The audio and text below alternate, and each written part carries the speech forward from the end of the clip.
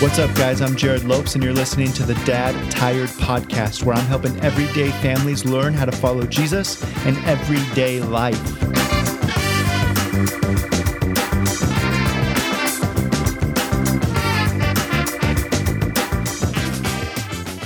How's it going, guys? Jared Lopes back here with you on the Dad Tired Podcast. It's good to be with you. If you're new to Dad Tired, welcome. We're glad to have you. The best way to get information on what we're doing is to go to dadtired.com. You can listen to all the podcasts there. You can click the community tab that will link you over to a closed group on Facebook, where we've got thousands of guys from around the world who are taking their faith, their family, and their marriage very seriously. So we'd love to have you be part of that, as you probably just heard in the background. I'm on solo dad duty today.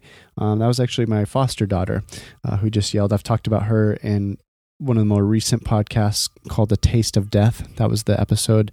You can hear more about that. But I have been fighting a man cold all weekend and just been sick in bed and being a baby and not feeling well at all. And because been taking NyQuil and all that kind of stuff, my mind has just been really foggy and terrible.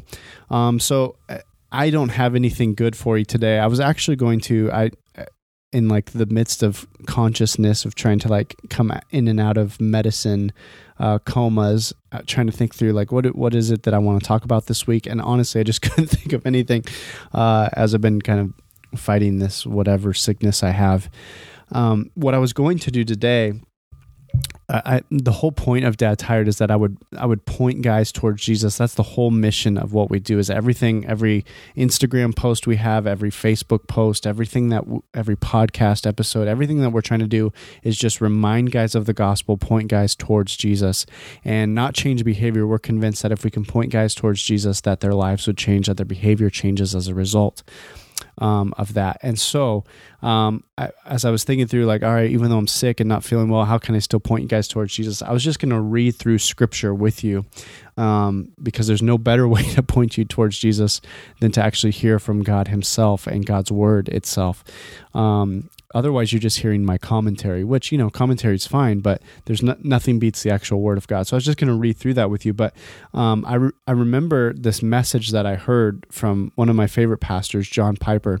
And he gave a message on memorizing scripture and how important it is to like bury God's word deep within our hearts, that we'd be able to memorize it.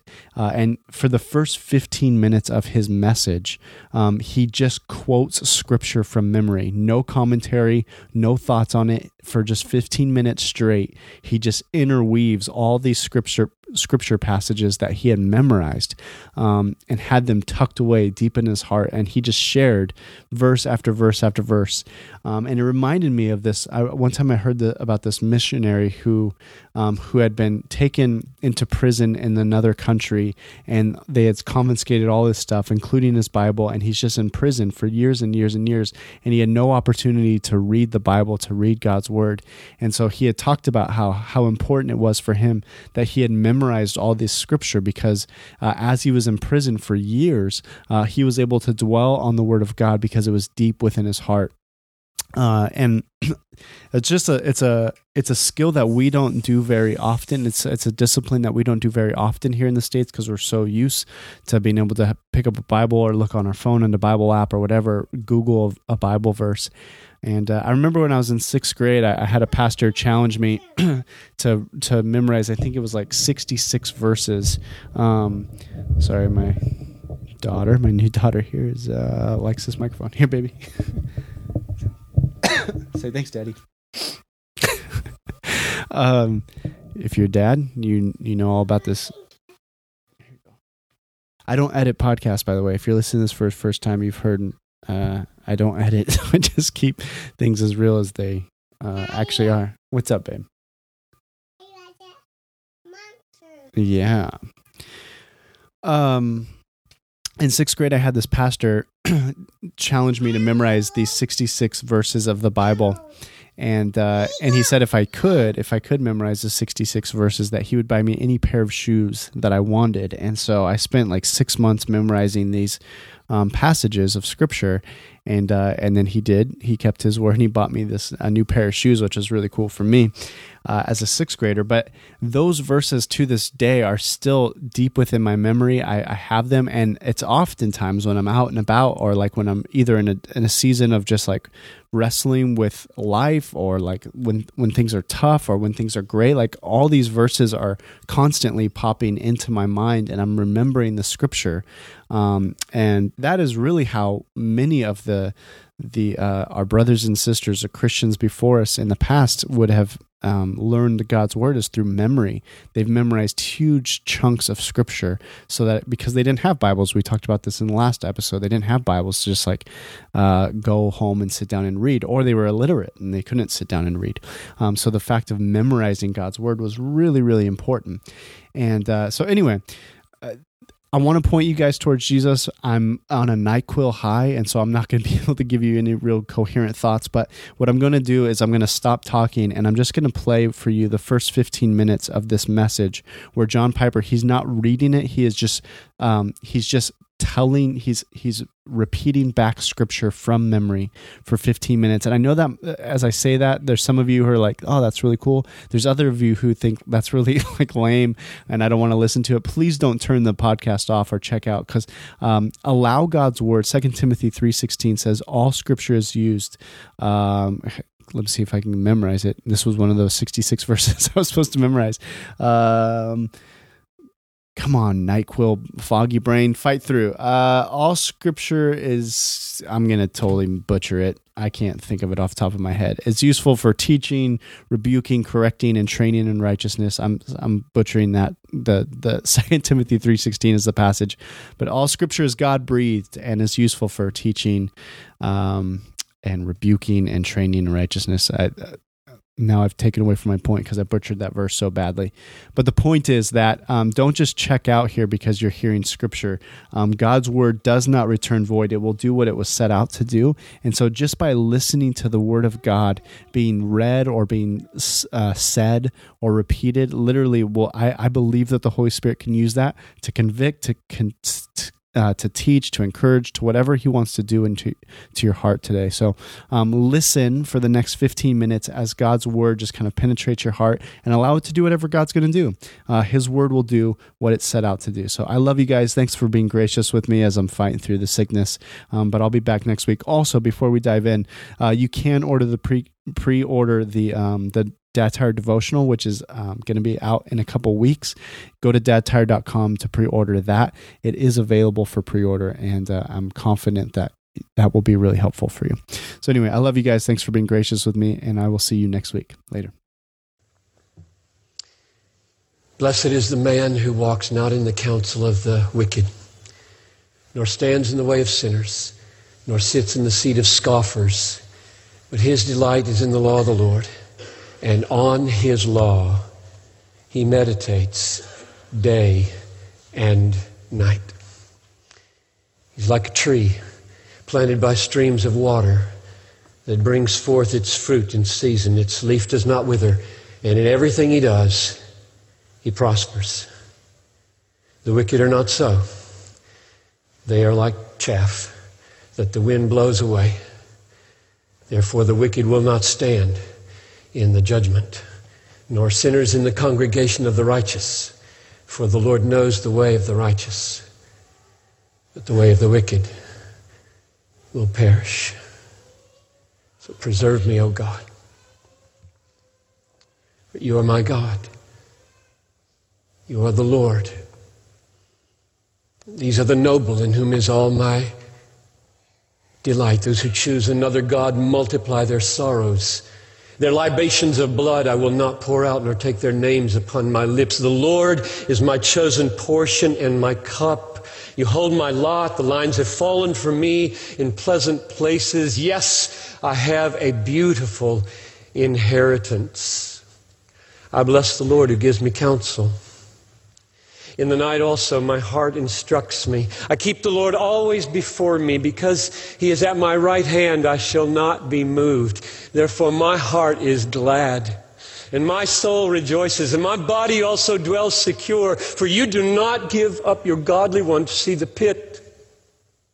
You have shown me the path of life. In your presence is fullness of joy. At your right hand are pleasures forevermore. Bless the Lord, O my soul. And all that is within me, bless his holy name. Bless the Lord, O my soul, and forget not all his benefits, who forgives all your iniquity, who heals all your diseases, who redeems your life from the pit, who crowns you with steadfast love and mercy, who satisfies you with good things so that your youth is renewed like the eagles. The Lord works righteousness and justice. He made known his ways to Moses and his deeds to the peoples of Israel. The Lord is merciful and gracious, slow to anger, and abounding in steadfast love. He will not always chide, nor will he keep his anger forever. He doesn't deal with us according to our iniquities. As high as the heavens are above the earth, so great is his steadfast love towards those who fear him. As far as the east is from the west, so far does he remove our transgressions from us. As a father has compassion on his children, the Lord has compassion on those who fear him. He knows our frame. He remembers that we are dust. As for man, his days are like grass. The wind passes over it, and it is gone, and its place knows it no more.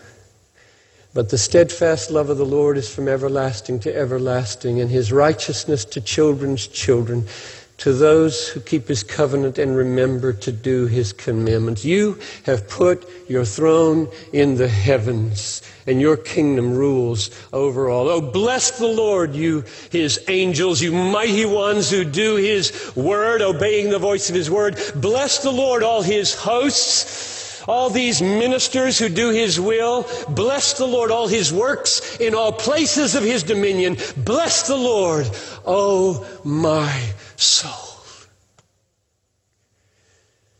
Therefore, having been justified by faith, we have peace with God through our Lord Jesus Christ, through whom also we have obtained access into this grace in which we stand, and we rejoice in the hope of the glory of God. And not only that, we rejoice in our sufferings, knowing that suffering works patience, and patience works approvenness, and approvenness works hope, and hope does not put us to shame, because the love of God is poured out into our hearts by the Holy Spirit who's been given to us.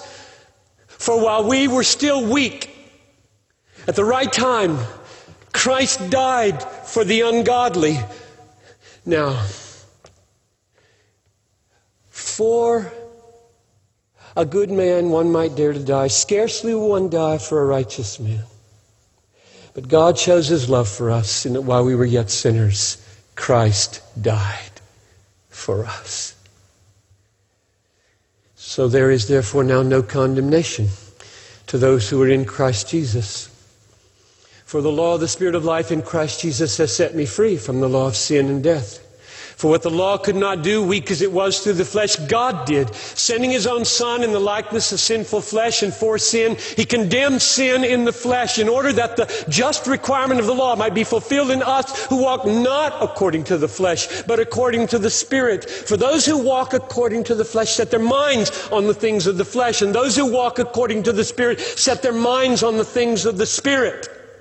The mind that is set on the flesh is death, and the mind that is set on the Spirit is life and peace. For the mind of the flesh is hostile to God. It doesn't submit to God's law. Indeed, it cannot. And those who are in the flesh cannot please God.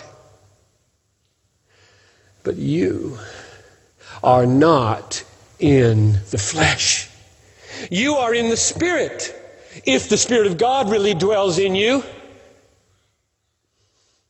Anyone who does not have the Spirit of Christ does not belong to him. But if Christ is in you, though your bodies are dead because of sin, your spirit is alive because of righteousness. If the Spirit who raised Jesus from the dead dwells in you, then he who raised Christ Jesus from the dead will give life to your mortal bodies also through the Spirit that dwells in you. So brothers, we are debtors, but not to the flesh, to live according to the flesh. If you live according to the flesh, you will die. But if by the Spirit you put to death the deeds of the body, you will live. For all who are led by the Spirit of God are the sons of God. He has not given us a spirit of slavery to fall back into fear. He has given us the spirit of sonship by which we cry, Abba, Father. And when we do that, the Spirit is bearing witness with our spirit that we are the children of God. And if children, then heirs, heirs of God and fellow heirs with Christ, if we suffer with him, in order that we might be glorified with him. For I consider that the sufferings of this present time are not worth comparing to the glory that will be revealed to us. For the creation waits with eager longing for the revealing of the children of God. For the whole creation was subjected to futility, not of its own will, but by the will of him who subjected it, in hope that the whole creation will be set free from its bondage to decay and obtain the freedom of the glory of the children of God. For we know that the whole creation has been groaning together like pains of childbirth, and not the creation only, but we ourselves, who have the first fruits of the Holy Spirit, even we also groan, waiting our adoption as sons, the redemption of our bodies. In that hope, we were saved. And who hopes for what he sees? But if you hope for what you do not see, you wait for it with patience. Likewise, the Spirit helps us in our weakness, because we don't know how to pray as we ought. But the Spirit intercedes for us with groanings too deep for words, and he who searches the heart knows what is the mind of the Spirit, because the Spirit intercedes for the saints according to the will of God. For we know all things work together for good, for those who love God and are called according to his purpose. For those whom he foreknew, he predestined to be conformed to the image of his Son, in order that he might be the firstborn among many brethren. And those whom he predestined, he called. And those whom he called, he justified. And those whom he justified, he glorified. What are we going to say to these things? If God is for us, who can be against us? He who did not spare his own Son, but gave him up for us all, how shall he not freely with him give us all things? Who's going to bring any charge against God's elect? It is God who justifies. Who's going to condemn? It is Christ Jesus who died, who was raised from the dead, yes, who is at the right hand of God interceding for us.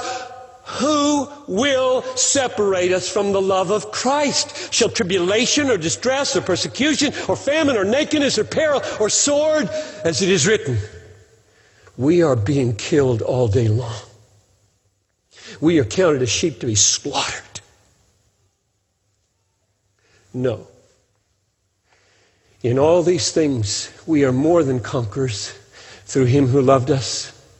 For I am sure that neither death, nor life, nor angels, nor principalities, nor things present, nor things to come, nor height, nor depth, nor anything else in all creation will be able to separate us from the love of God in Christ Jesus our Lord.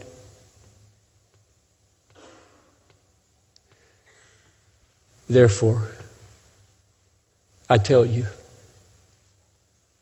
don't be anxious about your life, what you shall eat or what you shall drink, or about your body, what you shall put on. Consider the birds of the air. They neither sow nor reap nor gather into barns, and yet your heavenly Father feeds them. Are you not of much more value than the birds? And why are you anxious about clothing? Consider the lilies of the field. They don't toil or spin. Yet I tell you, Solomon in all his glory was not arrayed like one of these. If God so clothes the grass of the field, which today is alive and tomorrow is thrown into the oven, will he not much more clothe you, O you of little faith? So don't be anxious saying, what should we eat, or what should we drink, or what should we wear? All the Gentiles seek these things. And your Heavenly Father knows that you need them all. Seek His kingdom first and His righteousness. All these things will be added to you. Don't be anxious about tomorrow. Tomorrow's going to be anxious for itself. Every day's got enough trouble of its own.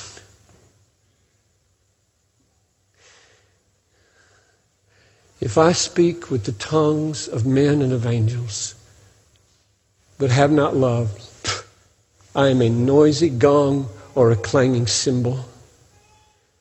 If I have prophetic powers and understand all mysteries and all knowledge and have all faith so as to remove mountains, but have not love, I am nothing.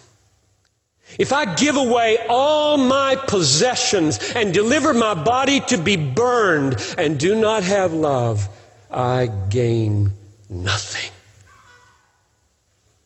Love is patient and kind.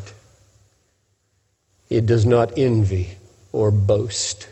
It is not arrogant or rude. It does not insist on its own way. It is not irritable or resentful. It does not rejoice at wrong, but rejoices together with the truth. Love bears all things, believes all things, hopes all things, endures all things. Love never fails. As for prophecy, it will pass away. As for tongues, they will cease. As for knowledge, it will pass away. For now we know in part and we prophesy in part. But when the perfect comes, the partial will pass away. When I was a child, I spoke like a child, I thought like a child, I reasoned like a child. But when I became a man, I put away childish things. Now, we see in a mirror, dimly. Then, face to face. Now I know in part. Then I will know fully, even as I have been fully known. Now abide faith, hope, and love. These three. The greatest of these is love.